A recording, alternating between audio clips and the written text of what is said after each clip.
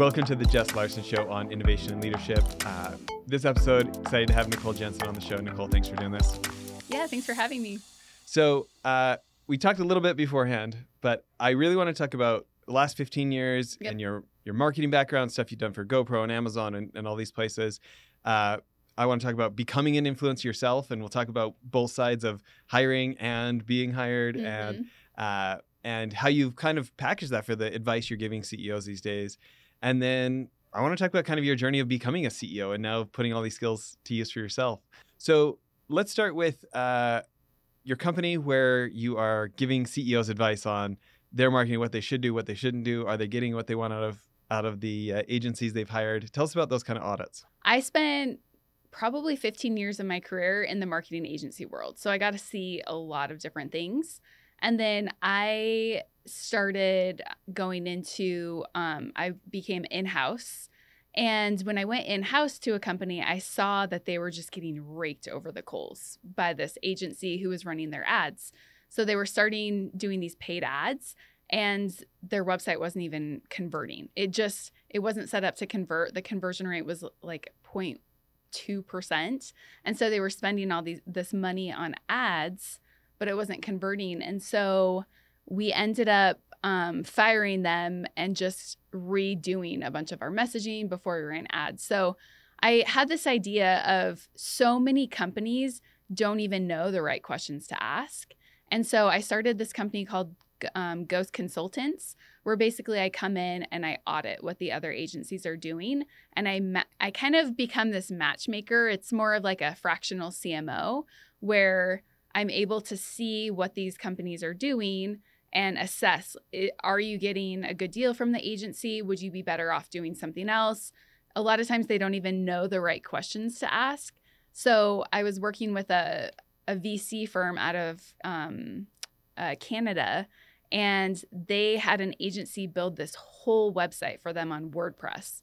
And all the apps that they needed and their business model, they actually needed it on Shopify, but they didn't even know to ask. They just went to an agency and said, hey, we need a website, and they built a WordPress website. And so a lot of times these agencies don't have your full business strategy in mind.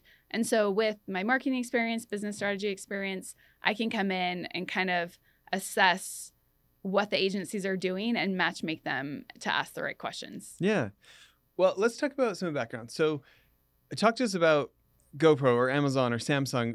What are you guys doing there when you spent those years? Yeah, so I was mostly on the content marketing side. And so for GoPro, they came in and said, hey, we want this content piece for our internal team to motivate them. And then we also did an external piece as well. But basically they came in, said their needs, and then we strategized around what the overall strategy was, the copywriting, the design, and then disseminated that too with the one that was for their outside audience. Then we did PR and influencer stuff around that. So let's talk about this for a second. So GoPro is so well known for epic content marketing, yes, right? And yet all of us have a tough time being objective for ourselves.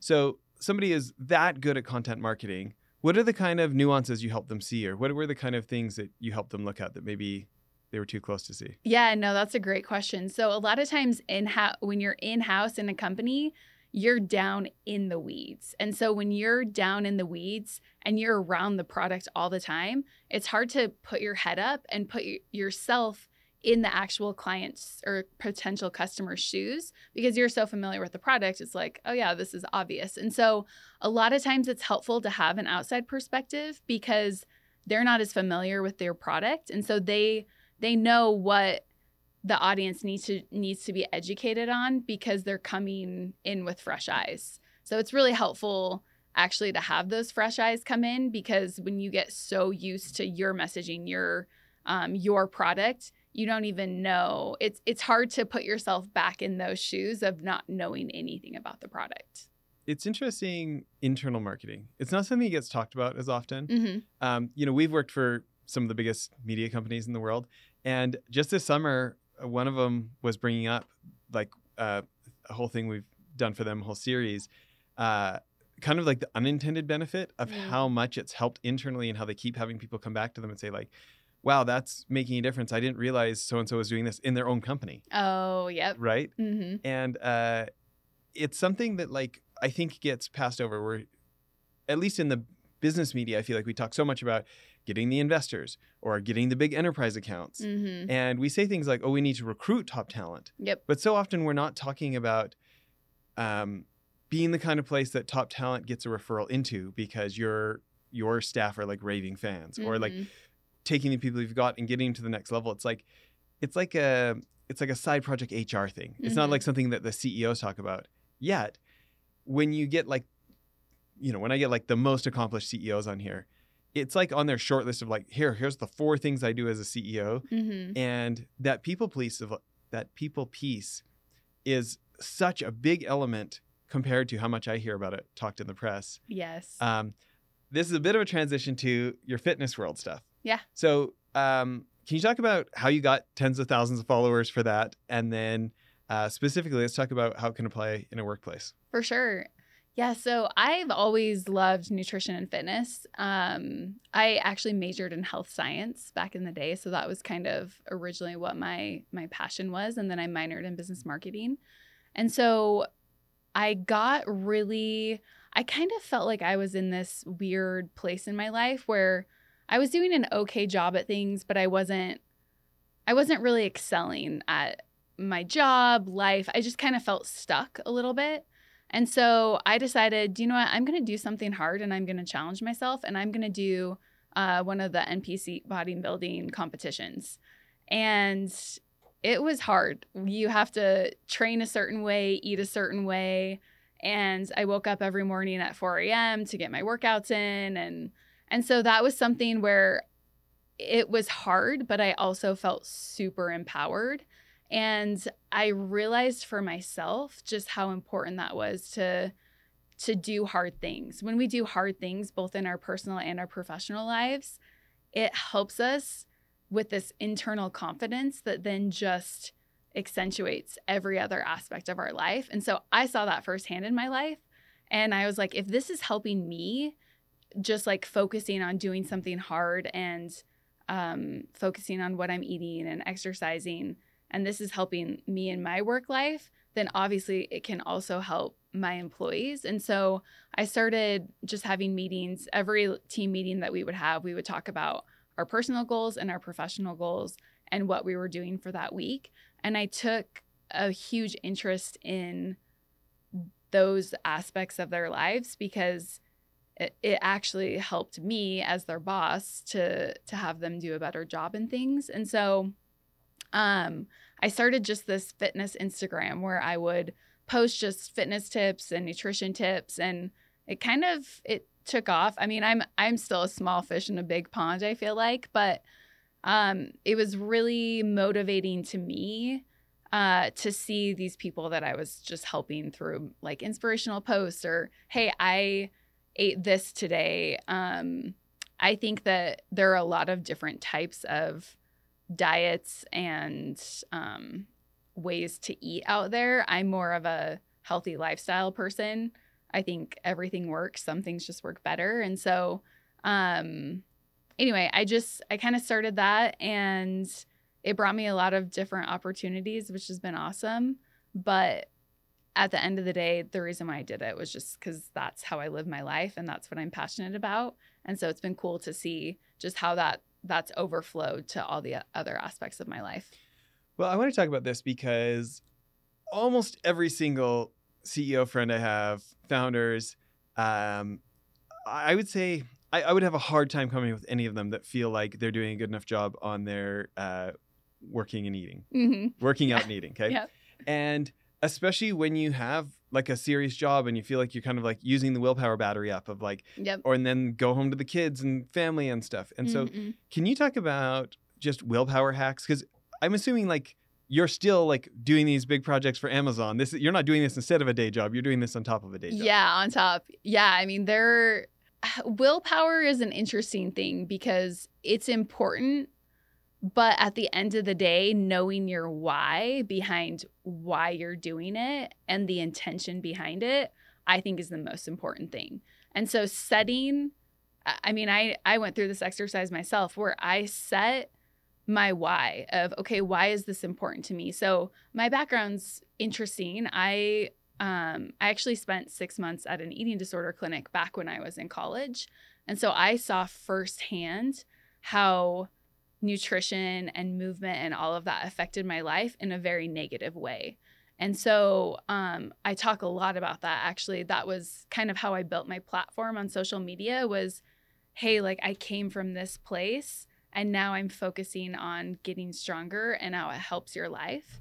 And so for me, I got to this point where I was like, this is the way that I'm not eating in that case is directly affecting the things that I love to do and the people that I want to help and the difference that I want to make. And so I wrote down my why of the reason why I eat healthy, exercise, do all of these things is so then I can fulfill my purpose, which I think everyone in their life should go through that exercise as well of putting together, they call it like a personal philosophy statement. So one, put together your personal philosophy statement of what is your purpose? Like, why are you here? Mine personally is to spread love everywhere I go. I think that that's just a really important thing. And I have, and to leave everything better than how I found it. And so one, putting together your personal philosophy and then your why, like how health, like keeping your body healthy and strong impacts that personal why. And so when you have those hard days, because honestly, self-discipline and willpower, those work 90% of the time, but you have to have that deep-rooted reason of why you do it. So on those days where you're like, I don't feel like getting up and exercising, you're like, no, I'm doing this because of this greater self-love that I have. And so that's like kind of part of my philosophy too, is exercise isn't a punishment for your body. It's a celebration of what you can do. And so all of these things, eating healthy, exercise, taking care of your body, reading books, all of those things are out of love for yourself and out of the love and willingness and passion to progress and just become better, not because you have this deep-rooted self-hatred, but it's from this deep-rooted self-love.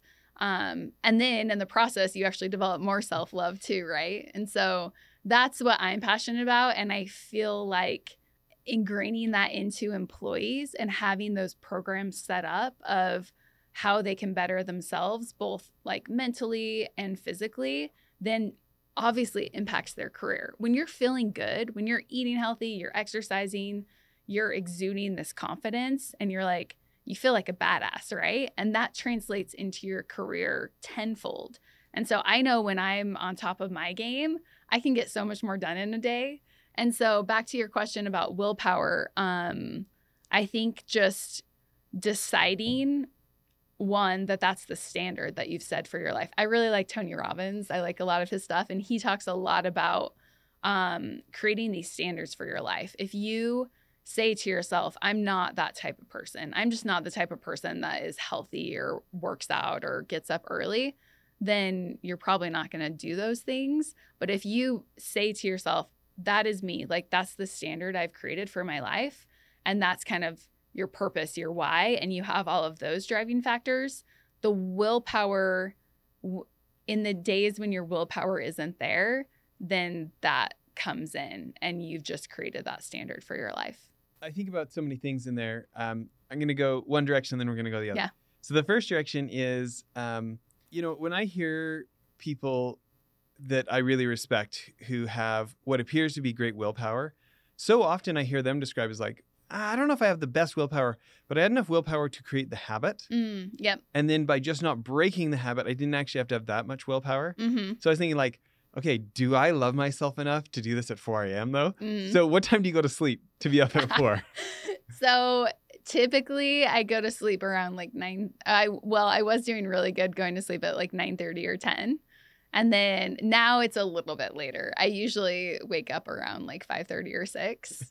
So you let yourself go to sleep. Yeah, Okay. because sleep and rest is so important too. And honestly, like I probably ran myself into the ground a few times where it was like, adding more into this. But for me, morning routine is so important. So I always say do some sort of movement and then something for your body, something for your mind, and something for your soul. And so even if it's 5 minutes, I think so that's a big thing too, is starting your day off in that right mindset. And then that will help you with the willpower for the rest of the day. Well, I think about how confidence in one area doesn't necessarily translate to other areas. Mm-hmm. We have a lot of like special operations veterans on the show, Mm-hmm. especially even from the classified units. I mean, like these are the real life Jason Bournes, Yeah. right? And they've got so much bravery when it comes to physical danger and things like this. And then sometimes they surprise themselves when they are so nervous about a business negotiation or Mm-hmm. something in this other part of life. Like, I've got, whether it's guests on the show or just friends who become really quite financially successful from Mm-hmm. business, and then self-image, which it's not as like, it's become more common for women to Mm-hmm. talk about self-image issues and like, Yeah. it's still not cool for dudes. Yeah. You know what I mean? Like we got to like hold our manliness. Yep. You know what I mean? So like for me, like I like have to force myself to say like, I have hated my whole life being the skinny guy Mm-hmm. in the room. Like I'm like 6'3", 170 pounds or Mm-hmm. something like that. You know what I mean? Like, and like I make jokes about, well, of course the girls like you. You were born with muscles on top of your shoulders. Mm-hmm. Do you know what I mean? Like you don't Yep. know what it's like for a guy. And I think about like how many times it's like I got frustrated trying to put on some muscle. Mm-hmm. My metabolism didn't slow down until I was almost 40. Mm-hmm. I would try, I would get frustrated, I would give up, and then I would like honestly my self-talk was such a wimp compared to other things that I have been more brave on in life. Mm-hmm. And yet dudes don't talk about that much Right. Yeah. with each other. Or I feel like they're starting to. And what is fascinating to me is the more and more I've just sat down with people and understood their stories and them as people, at the end of the day, we are all just people with like every single one of us has some sort of pain and insecurity inside of us. Even the top CEOs and all these men and women who have achieved these amazing things in their life, they all have some sort of insecurity. And I feel like a lot of that does come from stories that they told themselves. And I've been doing a lot of, in psychology, it's called your inner child, but where you've created these belief systems around who you are, what you're good at, what you do. And it is mind-blowing to realize sometimes the self-limiting beliefs that we have, that we've created just from different things in our minds, right? Like, in third grade, maybe someone said to you, Jess, you are really skinny, and made fun of you. And so then you took that. Yeah. Because kids are mean. Like, kids can be so mean. And so then you took that and created this story for yourself of, okay, I'm not as worthy in this certain aspect of my life because I'm really skinny and people make fun of me for that. And so some of that is diving deep into the stories that we've created for ourselves and subconsciously what we're telling ourselves. And so I can go down all the rabbit holes of breath work, meditation, positive affirmations. You hear those, and even I kind of did them before, but I used to kind of think like, okay, that's a little bit woo-woo for me. But there's a lot of science behind that, of even just looking in the mirror and just telling yourself, okay, I'm a badass. Like, I am worthy. I am this. I am that. And really believing that.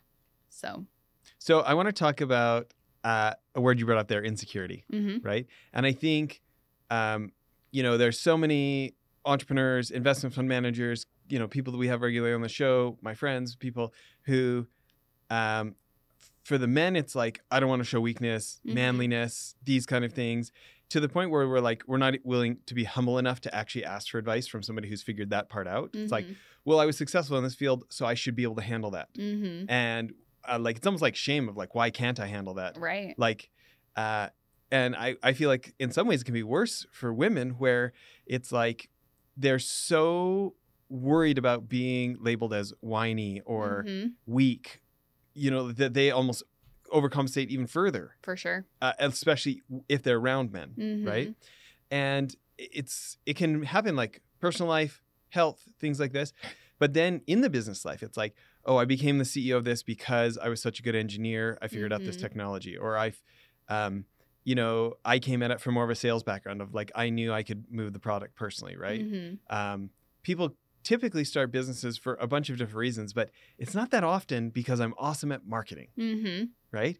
And yet, like, again, people running tens of millions or hundreds of millions of business who it can feel like a black box. And it doesn't help that it's like, so I'm an art school dropout originally before I got into investment banking. And that's way different. Those are two completely different things. Yeah. Well, I got a job in investment banking because my sales training business had gone out of business.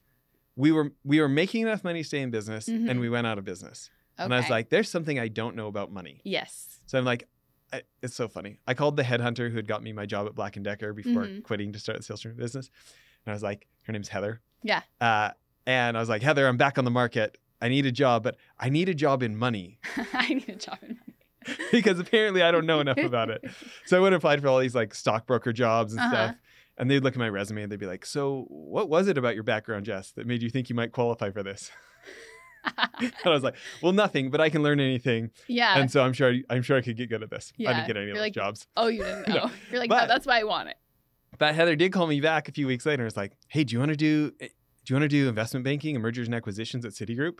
And I was like, sure. Yeah. No idea they're the number one firm in the world for mid-market M&A at the time. Oh, wow. And like that I'd be like having to go through all these extra interviews because I didn't have an MBA and all these things, right? And it's impressive that you got it though without experience. Well, I think the only reason I got it is they needed more biz dev. Okay. They needed more CEOs to want to sell their companies. And they're like, I think this kid can talk CEOs into starting the process with us. So like, I wish I was like the cool deal maker doing things that were in the Wall Street Journal. It wasn't that. But it was an incredible learning experience to be all around this. And there's all these acronyms I didn't know and stuff. Yeah. Right?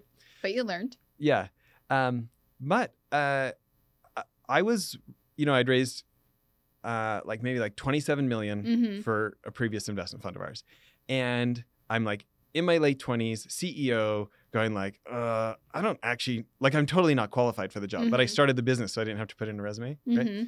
And I came to this conclusion like, wow, if I learned a little bit more about marketing, I wouldn't have to go sell so much, right? And you're always investment fund business is like a huge majority of the investment fund business is the fundraising. Right. Right? And it's like when you're 28 but you look 19, that's not always hard. The easiest. Yeah, people right? aren't going to trust you as much. I literally, my one partner is like 16 years older than me, and I did go to one meeting when he wasn't there yet, and they literally asked, "Is your dad coming?" I was like, "Well, actually, I'm the CEO." Oh, that is so funny. But like for me, trying to learn marketing, not having a degree, not having a background in it, I've read all the books and I try to interview smart people like you who are obviously good enough. Amazon wants to hire you. Yeah. Right? When you meet with these CEOs that have businesses and they've hired some agency it's almost like I can cover up for my insecurity by just hiring somebody smart. Yep. Except I don't actually know if they're doing the right thing or not. Right. And I unfortunately have wasted a lot of money on marketing agencies going like, oh, they're so good. They've worked for this fancy business. Their other clients are so impressive. I'm sure they'll do a good job for us. And it ended up not being the case. Yeah. So this is like the longest lead up to a question of all time. I love it. So I want to talk about this.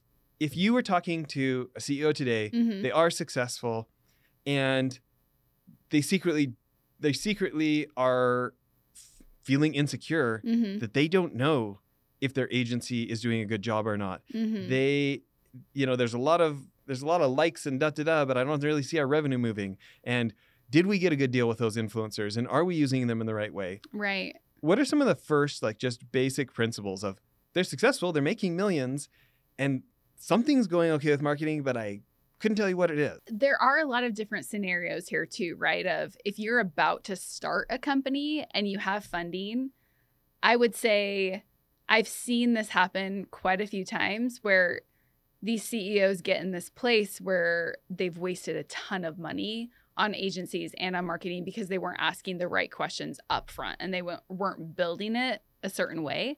So if you're a CEO or a company who's just starting out, I would say get someone who knows something about marketing who can ask those right questions to make sure you're building your website on the right platform. You have all of these things in place because I promise you it will save you so much heartache and money in the end. I've seen people build websites on the wrong platform or use these tools that they didn't actually need or not use tools that literally could have saved them tens of thousands of hundreds of thousands of dollars if they would have just known the right question to ask. And so initially get someone in there who knows something about marketing, whether that's like a fractional CMO, because a lot of times starting out, you don't need a full marketing person on your payroll. And so that's where what I've been doing has been really valuable for people where they don't really need a full marketing person, but they need someone as a consultant to come in and help just ask the right questions and point them in the right direction. So if they're already established and ideally they bring someone in-house who knows something about marketing. If they don't, then yes, hiring some sort of consultant to just monitor what the agencies are doing is super helpful.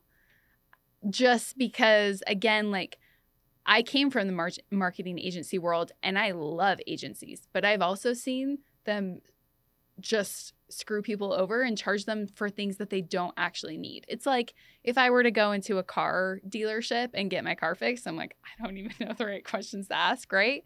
And so with that, I would say a lot of times just asking the agency that you're working with for a full audit and breakdown of what they've been doing, because agencies bill differently. So sometimes they'll bill just of a, hey, I'm going to bill you a $20,000 retainer, and you don't exactly know what they're doing. And so making sure you have an itemized list of everything they're doing, if they work on hours, if they have hours. I've even seen web dev agencies where they say they're going to do this certain thing in Shopify, and they say, oh, this will take me 15 hours, but it's really like a 1 hour thing.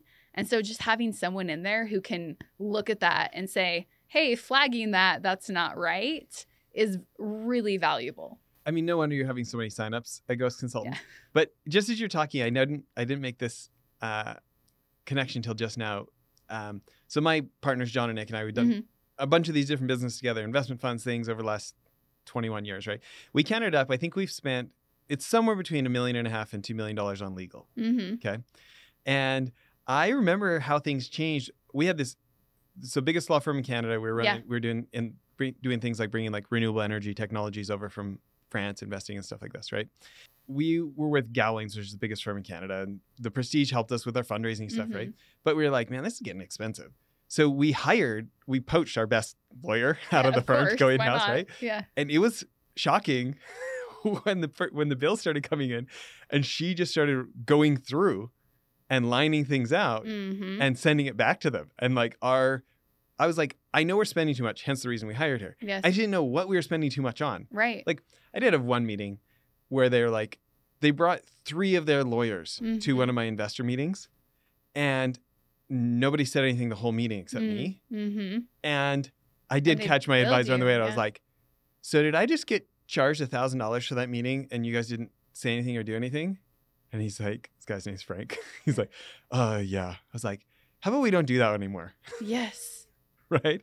But I hadn't thought about it like that this would, I don't know. Just when you were saying, I thought like, how great is this? Like, don't just hire an agency, hire a former agency person to help you check up on them. Yeah. But like accounting, like if you're in a business where maybe you're going public or things like this, and it's like, everybody expects CEOs to be so good at the math and your P&Ls and all the stuff. There's a lot of shame about how many CEOs don't know how to read their own financial statements, but would never say it in public. Right. And so your accountant does this, and then maybe you have KPMG as your auditor for that. And you're like, awesome. like basically like I pretty much get what's going on, but you wouldn't know how to redline it. No, like, this is just a principle that probably applies anywhere. Right. Yes. Across the business. No, it totally does. And so luckily with my background, I know a little about a lot. And so I can look at things. And that was part of what I did at my agency was I would put together the budgets, especially for websites. So I would line item every single thing out and then walk the client through that. And then expectations were aligned because if we needed to bill them more, it was really obvious of, okay, we agreed to do a 5-page site. Now you're asking for 5 more pages. So that's going to be more. But a lot of times agencies are just like, okay, we're going to do this website for you. It's $100,000. And you're like, and there aren't a ton of line items. And so you don't know what you're asking extra for.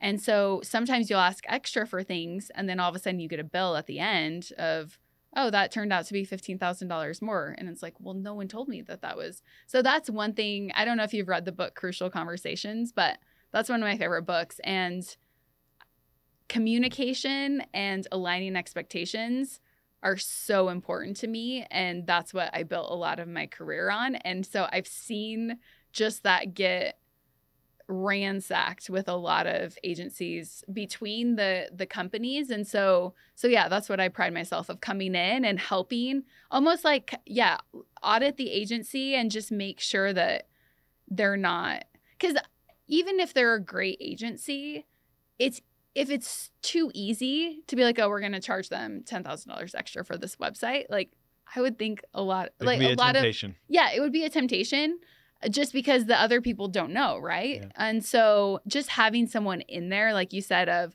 okay, I know what you're doing. I speak your language. I know how much this should, take. And so that was another thing too, even with like design projects and social, I always put together the budgets for those things. And so I know if someone's designing something or if someone's writing a blog article, I know how long that should take. And so it's funny. I keep thinking about legal. Like over time, it got to the point where we'd be like, because I mean, lawyers, especially when you have multiple people at hundreds of dollars an hour, like those bills add up so fast, right? Yes. And we started doing this thing where it's like, hey, so we're going to do this. So great. What do you think that'll cost? Like, it's not in stone, but like, give me a range on, oh, Jess, this will be $30,000, right? For this offering document. It's like, great. So can we have this agreement that you're not going to bill me for anything over that unless we have a conversation? Yes. And if it takes more than that, like we can have that conversation, but I don't want a surprise $50,000 bill instead of 30. Okay. Yep. And there was a bunch of lawyers like, hadn't had clients talk to them like that. Yeah. But I just, like I got to the point where it's like, hey, we're going to, right. But it's stressful to just keep getting bills and you're like, I don't even know what I'm paying for. So let's talk about this. So line items, that's something agree in advance. Yes. I do feel too, like, especially when I'm nervous about like, well, I'm supposed to be the boss. I'm supposed to know what I'm buying. Right. There can be, for me, this temptation to not expose my own ignorance. Right. And as you're talking, I'm thinking like, no matter what I'm buying, if I'm paying for it, our investors' money or our, money that could be giving staff bonuses, instead I'm paying these guys for it, right? Right.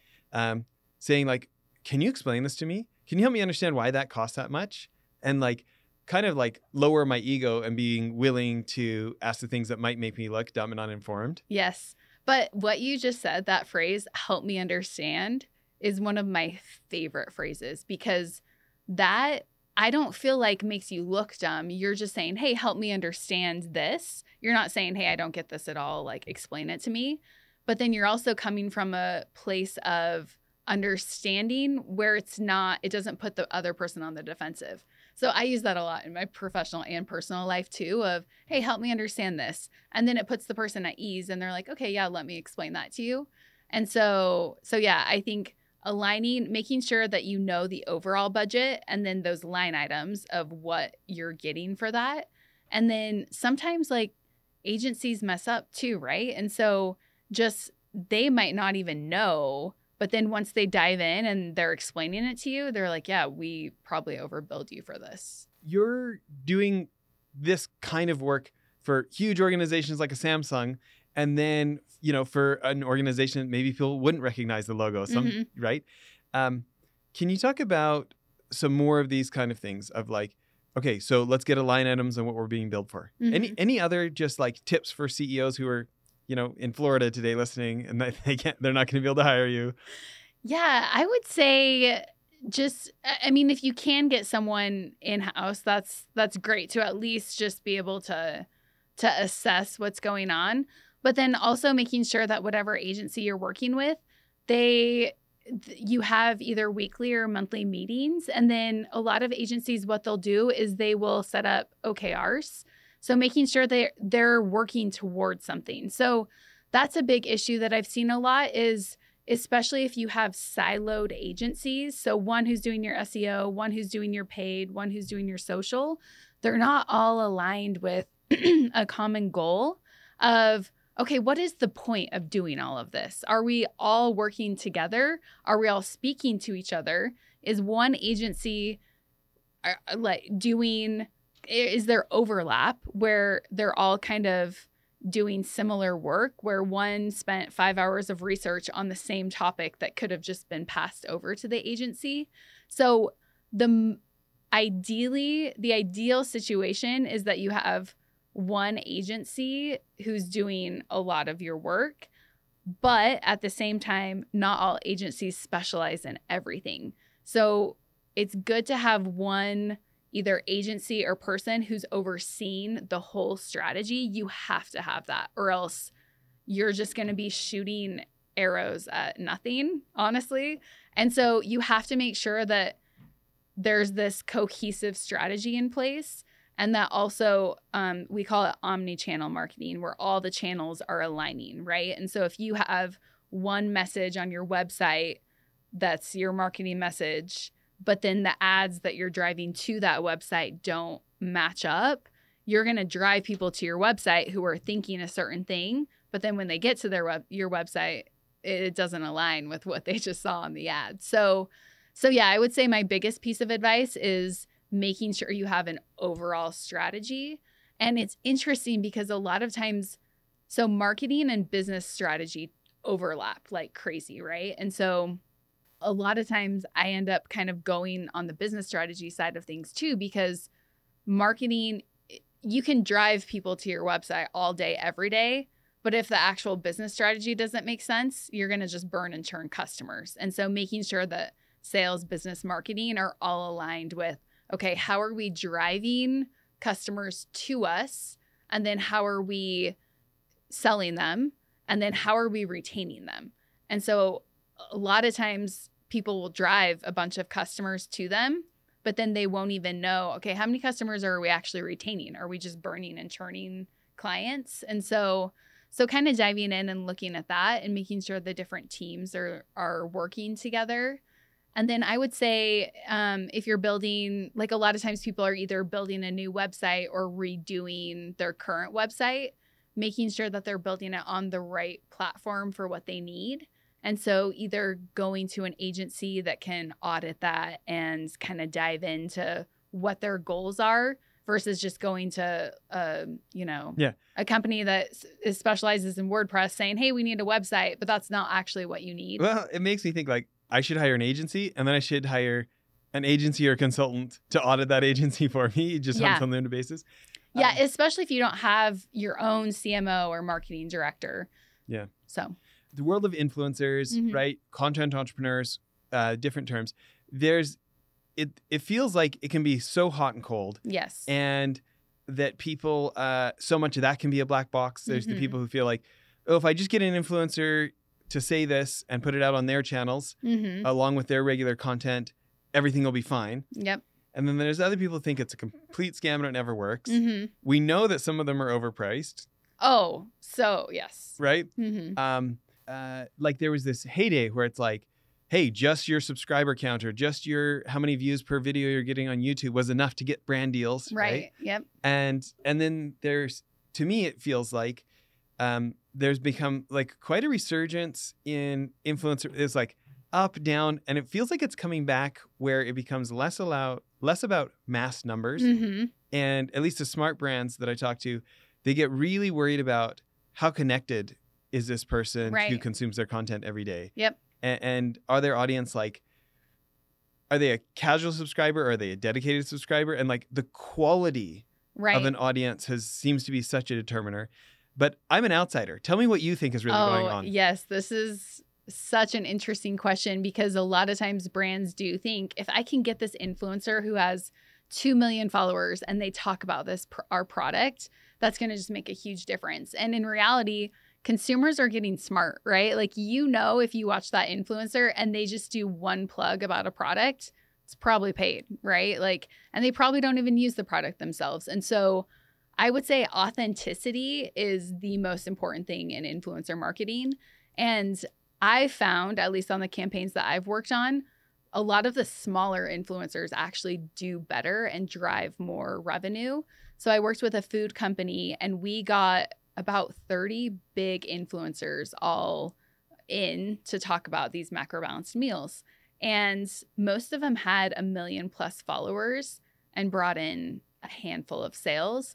Well, our influencer that brought in the most, she had like 60,000 followers on Instagram, but she truly believed in the product and she used it all the time. And so she would just talk about it constantly. And she brought in probably 20 times more than anyone else did. Really? Yeah. And so it was really interesting to see. It was fascinating because it's like she was literally our smallest person and we almost didn't bring her on because we were like, well, she's not really that big. And so I've seen more of the micro influencers do better.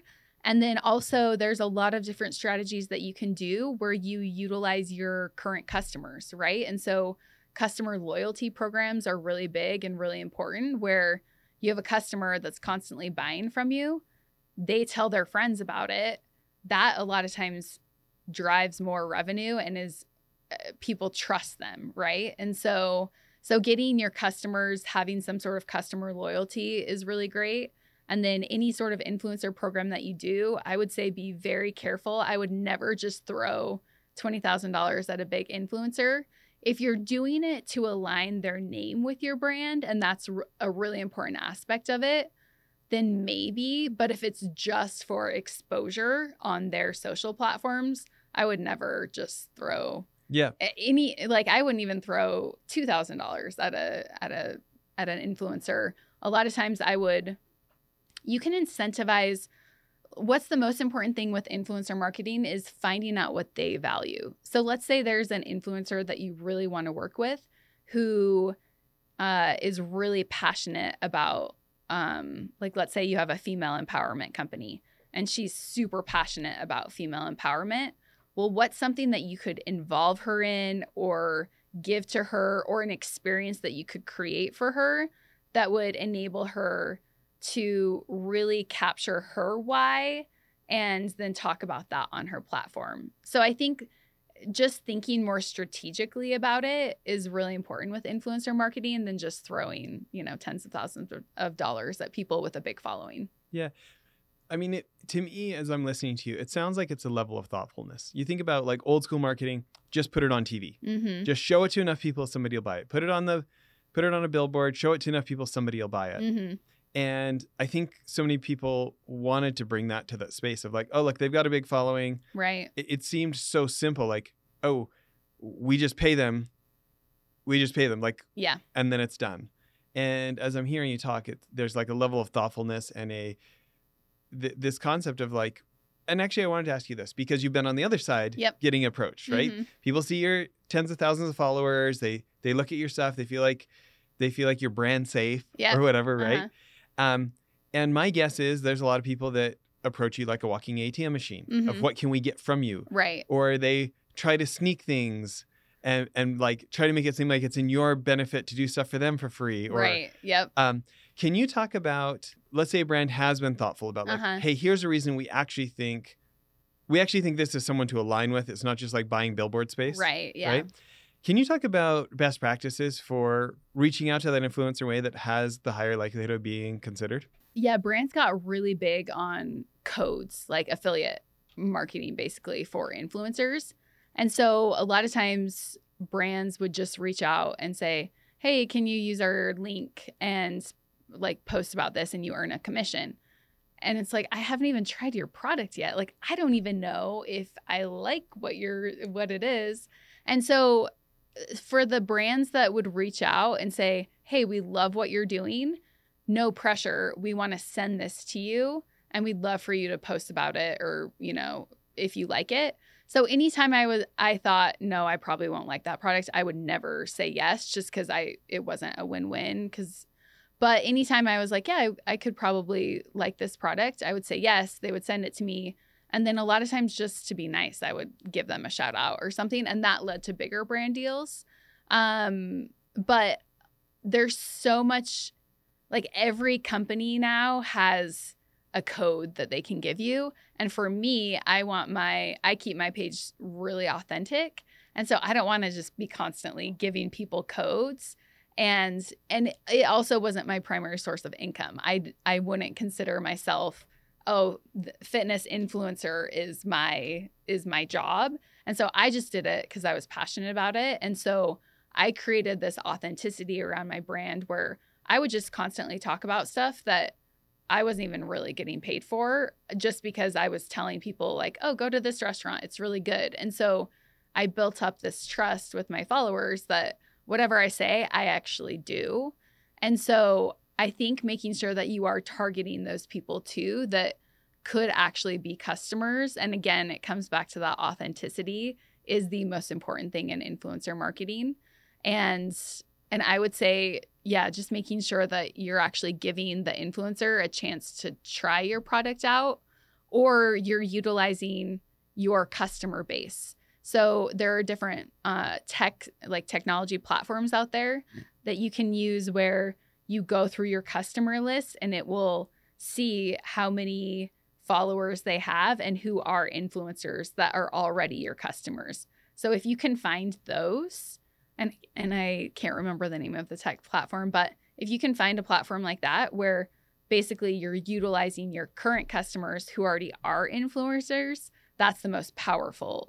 That's a good because insight. if I'm already taking a product, like I still, I buy this product called Ultima. It's an electrolyte powder, and they actually randomly reached out to me and said, hey, do you want to do some stuff with us? And I was like, yeah, I already take your product. And I'm guessing they probably use some sort of platform like that, because it was like, yeah, that's a no-brainer for me. I literally buy my products or your product myself. So of course I'll take a discount code and tell my followers about it. I hadn't really made this connection either until you're talking. I'm thinking about this show, Mm-hmm. right?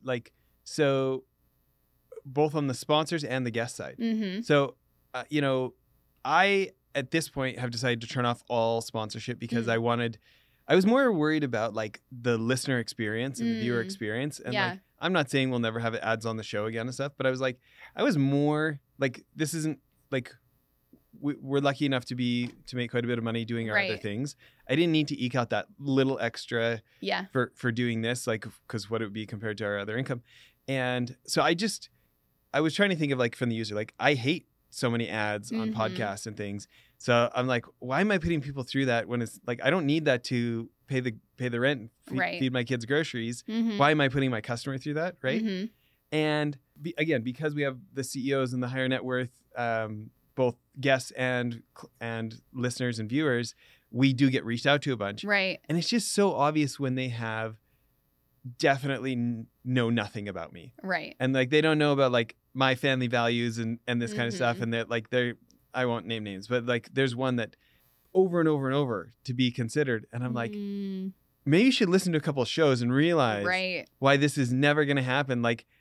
In fact, I think your product should be illegal. Mm-hmm. There was no context of me, right? Right. And yes, that inauthenticity, when people reach out to you and ask, that's not only will I not promote your stuff, but now I have a really bad taste in my mouth for your brand because you didn't even take the time to really understand where I was. And granted, you can't do that with every little influencer, right? But for the big ones that you want to really personally work with, or the podcast that you want to be on, I would definitely do your research for sure. Well, this show. So I think about the guests, Mm-hmm. right? So, on Apple Podcasts, we're often ranked number 1 in the world for innovation, right? And I think we're closing in on 800 episodes, maybe That's another amazing. 15 or something. We'll be at 800, right? Well, I feel honored to be here. Thanks. Like right now, we're at the point where we're mostly just turning down 95% of people trying to get on the show. Yeah. Right. And the PR people do all these pitches and da. And it's funny because there's like, either there's no reference at all to the show, and it's like some intern is just machine gunning every podcast out there, right? Or they're like, they've got this like the half of the first sentence is like, oh, Jess, I really enjoyed your last episode with, plug in the name of some episode they looked at. Da. Would you consider my client, right? And what's funny is like, I guarantee so many of these people didn't review that episode. Right. Oh, but that is even like somewhat more attractive than the person who didn't even put in the fake line. I know. Yeah. They like my episode, right? Yep. And then there's those folks that like, they really actually listen to some episodes and they've got a reason on why. And like, even when they're not a fit, like they get, I personally write them, I give them encouragement. I say like they get outreach from me. And then those are the ones who I'm like, so if you just go on jesslarson.net, we've got this tab that says suggest a guest. And it says like, hey, we're looking, have you grown your business at least over 100 million in revenue? Are you an A-list celebrity? Were you special operations, pro athlete, something like this? And if not, like, because we get so many responses, we typically only respond to the ones that match. Well, I let people on the show sometimes who don't match because they invested in me before the outreach. Like those are the only way that people make it through, right? Yeah. And instead what I get is the same form letter like 4 times in a row on a guest. And you're like, this lack of the fact of recognizing there's another human on the other end of this makes it so that like, not only you're not getting on the show, you're not even getting a response. Right. Because it's just so impersonal. Right. And so then it makes me think, okay, who do we want to work with? Who do we want to reach out to? Because my team is reaching out to all these high profile people. Right. And as I'm saying all this, I'm thinking like, we could do more work on letting them know why they picked us. Yeah. So like, I'm lucky in having a team. Yeah. Oh, yeah. I literally just have a Pinterest board. Okay. And as I'm going through my daily life, I'm like, oh, that person looks awesome. And I just click the button and it goes to the team. Yeah. But I'm not spending enough time probably with the team to say why I wanted that person and please pay that person this compliment. Hey, even if you don't have time for our show, just let you know you've got one more fan out there for this reason, and like giving them context. So I guess I shouldn't be a hypocrite. Yeah, that is true. Yeah. Well, we'll have to see how your messages change after this. I'm just kidding. Right. You're gonna audit. No, me. I'm sure you're doing great. Listen, I know we've used up most of our time on other things, but I thought this would be a fun episode of both, not just the expertise of like, how can today's founders and CEOs maybe feel a little less trepidation about asking their agencies for an itemized list and saying, can you help me understand? And use that phrase, help me understand. But I want to talk about the other side for a minute of like, you're going from being the expert to being the CEO. Yes. Talk to me about what those decisions are like right now as you're looking at building a business. Yeah, no, that's a great question. So I have the marketing consulting, so Ghost Consultants. But then, yes, on the other side, I have a fitness brand called Become Your Fit. I kind of talked about how I'm really passionate about fitness. And for some reason, just the last few years, I've had this phrase in my head of Become Your Fit, which fit stands for more of a fuel your body, ignite your mindset, and then train with purpose. And so it's all about nutrition, mindset, and movement. And so through that, I'm coming out with a workout app that has your workouts and meals to make it really easy for people, because I spent so much time just going down the rabbit holes of what I should do. And so I wanted to create something that would make it a lot easier for people, just the basics. Even all of the exercise and diet programs out there, I feel like there's so many good things, but also so much crap out there. And just doing the basic things is kind of what it comes down to. So back to your question of how I'm feeling as a CEO, overwhelmed. It's one thing to build someone else's business, but when it's yours, when it's your own, and all the decisions are on me, it's stressful. But I will say, with my marketing background, it's very, very helpful to be able, because that's how I've I kind of went backward a little bit of, okay, what do people need?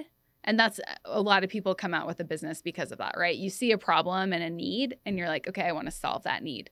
But then I also thought through, okay, what is the messaging behind that? And what's my marketing plan around that? And then developing my product around that. So I will say I've seen a lot of companies start out where they didn't have any sort of marketing plan in place. So they create these awesome products, but they have no sort of way to get them out in front of people.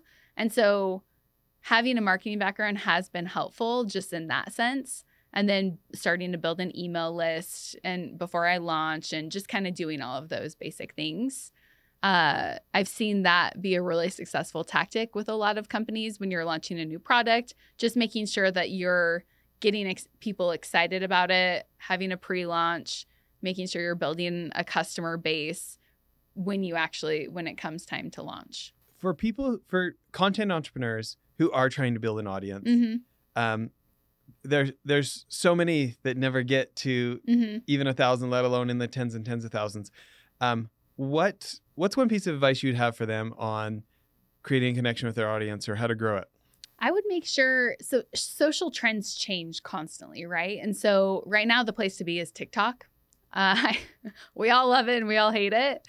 But just knowing where to be and then also trying to build on multiple channels, but understanding where your audience is. So if I'm talking about a certain thing or a certain industry, that might be on LinkedIn more so, or it might be on TikTok more, or it might be on Instagram. And so starting with one social channel, but then trying to build on the rest of them because they all cross-pollinate.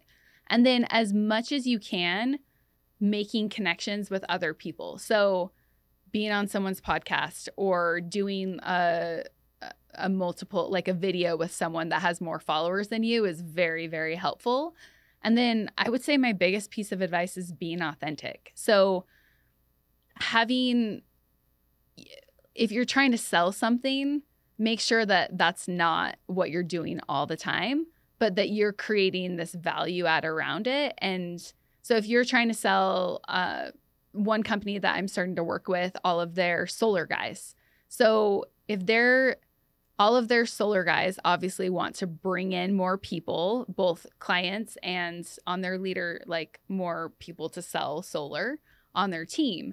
And so making sure that it's not directly, hey, these are all the reasons you should sell solar with me or you should be a client, but it's more so creating this like, okay, here's this lifestyle that I have. Here are all the benefits of why solar is great. So kind of going a step further. And then we say in marketing and whenever you're trying to build your social media to always have 5 buckets that you focus on.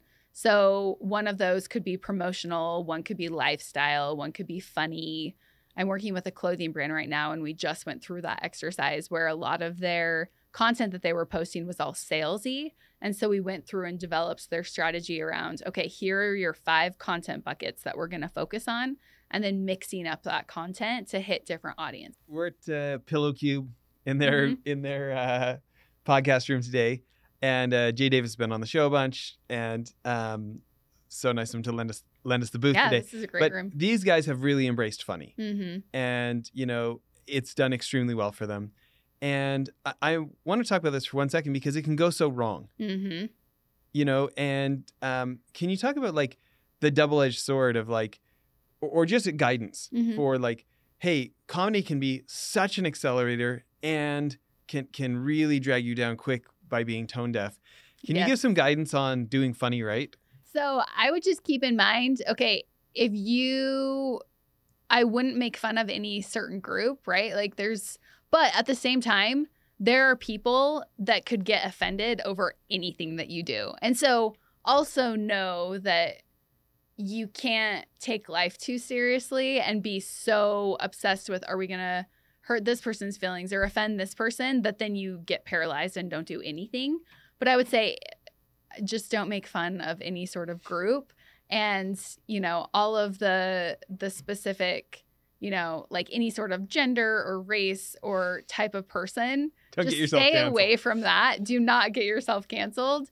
But at the same time, like sometimes funny does offend someone who takes things too personally. So I would say like both are important, and to not get paralyzed, but to also just use common sense. I guess common sense isn't as common these days, but yeah, just to be lighthearted about it and take into account if you were on the other side, what would you want people to say? I do want to ask this question though. Now that you are not the objective consultant, advisor telling the brand what to do, and it's your brand, right? And you have like the same thing all of us CEOs have of like, do I do this? Do I do that? Do I do this? And you're like driving yourself nuts. What do you do to solve that problem when you're like, you know, I've got to attract the people, the messaging has to work, all these things. How do you help yourself become objective and make a choice? I talk to other people. When you get in your head and you're so far in the weeds and it's like you're looking at the same thing every single day, I have to talk to some of my friends who are in similar industries and kind of just get their advice. So I have to humble myself a little bit of, okay, I know a decent amount, but a lot of times a pair of fresh eyes, kind of what we talked to at the very beginning, is so helpful. Because sometimes when I'm looking at the same thing over and over again and I'm kind of set on this certain way to do it, just talking to someone about like, hey, this is what I'm planning on doing, they bring all these other ideas to the table. It's so important to develop the right friendships that you can call. Like, I'm thinking about my friends that I can text at 9:45 at night and be like, hey, I'm having like a crisis. Yes. I'm having like a decision crisis. Can you hop on the phone? Yeah. Right. And that's what my friends and I talk about when we go out to dinner. We're like, hey, what's your business doing? What are you doing? Like, and we all try and help each other. And so we've kind of created this community around, hey, we're trying to empower each other and whatever we need help with, because we all have different skill sets. It's been actually really valuable. Well, it's funny to me every once in a while when you like, there'll be some friend that like, you know, the ratio of conversations has been about their business, like over and over and over. And like, you know, like the natural part of me starts to be like, oh man, we're sure spending a lot of time on your stuff. Yeah. And then I'm in this like really rough situation and I call them this time. And it was like all of those conversations were worth it times 100 because they were like the right person at the right time who knew me, who had the level of relationship where they could just give it to me straight. Yeah. You know what I mean? For sure. Yeah. And I believe that everything that you put out into the universe, kind of going to energy vibrations, that comes back to you tenfold. And so I always try and help as many people as I can, because I found when I'm creating that sense of abundance, positive energy in my life, that comes back to me. Such a magnet. Like, I grew up in farm country in Western Canada. What? I didn't know that. Yeah. That's awesome. And so I think about like the Bible thing about like, you're going to like the plant that's going to come out depends on what seed you put in. Pretty basic logic. Yeah. Right. And like generosity, giving even when it hurts a little, you know, helping even when you're annoyed, and like getting over yourself and like actually being there for them. Yep. I mean, that's what comes back later, right? Yeah, it does. So I want, as we kind of wind down here, I want to talk about the fitness space. And my question for you is on differentiation. I mean, there's no shortage of people to tell you what to eat, people to tell you what to do for a workout, people to tell you to believe in yourself and these kind of things. And then yet there are folks that speak to different of us so much, right? Like in general, there's so many of them that they're not my guy. Right. And then like there's a guy from the classified units of Army Special Operations who I'm so stoked 2 days ago said he's going to come on the podcast. Oh, that's awesome. But I've been following for years because just the way he goes about it and his philosophy of why he's doing it and how he's doing it, kind of, you know, I spent most of my younger years in martial arts and just some of the different things that he incorporates and the reason why he's doing what he's doing works for me. And so like, he's my guy. Like I want to know what he's got to say all the time. Right. So my question for you is how to not disappear in a sea of sameness. Right. Like, what are you going to do? I think it goes back to that word authenticity that I've said a few times, of being authentic to yourself and knowing that you are not going to resonate with every single person and being okay with that. And so niching down to, this is my message. this is what I'm good at. Because if you try and hit every single person, you're going to lose every time. That's marketing 101 of, okay, you have to understand your audience, who you're going after, and then target your messaging around it, and then be authentic as possible. The word authenticity gets tossed around so much, and then some people really mean it. Yeah. Right? Like, so the guy I'm talking about, his name is Pat McNamara. Okay. And he's super into metal. Like, he's really into like hardcore heavy metal. Yeah. Music, right? Interesting. And he's like, besides all the gun stuff and the martial arts stuff and the stuff that you expect there, he's an artist. And he your buckets. Yeah. Your 5 different buckets. I think he's got like 45 buckets. Oh, different things he talks about. And he's like, but it's the real him. Right. He's not like, oh, I wonder what I could make a video about. He's like, oh, I was doing this today. We should film that. You know what I mean? And he's like, he's an interesting guy, and he's over the top, and he's got like a crazy goatee. Yeah. And he's an overactor. You know what I mean? But that's so truly who he actually is. Yeah. That it's almost like endearing. Right. You know what I mean? Yeah. Because you can tell that's how he lives his life. Yeah. Like I would be so embarrassed to try to pretend to be him. Yeah. But I love him so much because that's who he really is. Right. And it's like, it's so evident that it's not an act. Like, that's who he genuinely is. Right. Like, one of my very favorite marketers is probably a lot of people's favorite marketers, but Seth Godin. Oh, yeah. I love with all Seth his Godin. books, right? The best speech he ever gave, I think, was 2 years ago at the Nordic Business Forum in the Finland one. He did a few, okay? And he's talking about this idea of like not holding back. And he's talking about like great playwriters who weren't like, oh, that line's so good, maybe I'll say that for my next play. They're like, no, they go full steam ahead, right? Right. And he's like, he just has this one slide that stuck with me where it's like this cheetah just racing across the Serengeti. And he's like, this cheetah is not worried about, and he starts listing things off. He's full cheetah. Doing like he's fully here. Yeah. Right. Being present. Yeah. And so my question for you is like, what's one thing that is Nicole Jensen that isn't a dime a dozen for everyone? Like what's one unique thing, or what's like when you're being authentic, what's a version? It's funny, if people were to describe me a few years ago, they probably would have said I'm usually a very composed person. Like everyone always says they think I have all my shit together, right? But kind of just saying to people, hey, life isn't about being perfect and having all your crap together all the time. We make mistakes. It's a journey, right? And so for me, I think just being imperfectly perfect is what I've tried to do. In my brand, I've tried to say like, hey, I'm struggling with this. Like, this is hard. Not hey, I have willpower every single day, all the time. And so I think that's kind of one thing that I've tried to set myself apart with and what authenticity means to me, of not doing things because you want to look a certain way or be perceived as a certain thing, but because you truly believe in it and that's how you live your life. And so basically just practicing what I preach of, hey, this is like, I've created this healthy lifestyle and I live by it. And that just exudes to every aspect of my life. Let's wind it up here. Let's go through the websites again. Sounds like LinkedIn's the best place to connect with you on social. Yeah, LinkedIn's great. And then website for Ghost Consultants is just ghostconsultants.org. And then Become Your Fit is just becomeyourfit.com. Okay. So I'll leave it this. We covered a lot of different subjects. What did I not ask that I should have? Or what's something that's really important to you that you want to end with? I think a big thing, just going back to the health side of things, is just how taking care of our physical bodies and our mindset just helps with every single aspect of our lives. And the more and more people that I talk to, I feel like it's so easy to just get into autopilot in our lives, where we're just like a hamster in a hamster wheel, where we just feel like we do the same thing over and over, and we're not fully connected with ourselves. And so, I mean, again, that goes back to this authenticity thing of what does that really mean?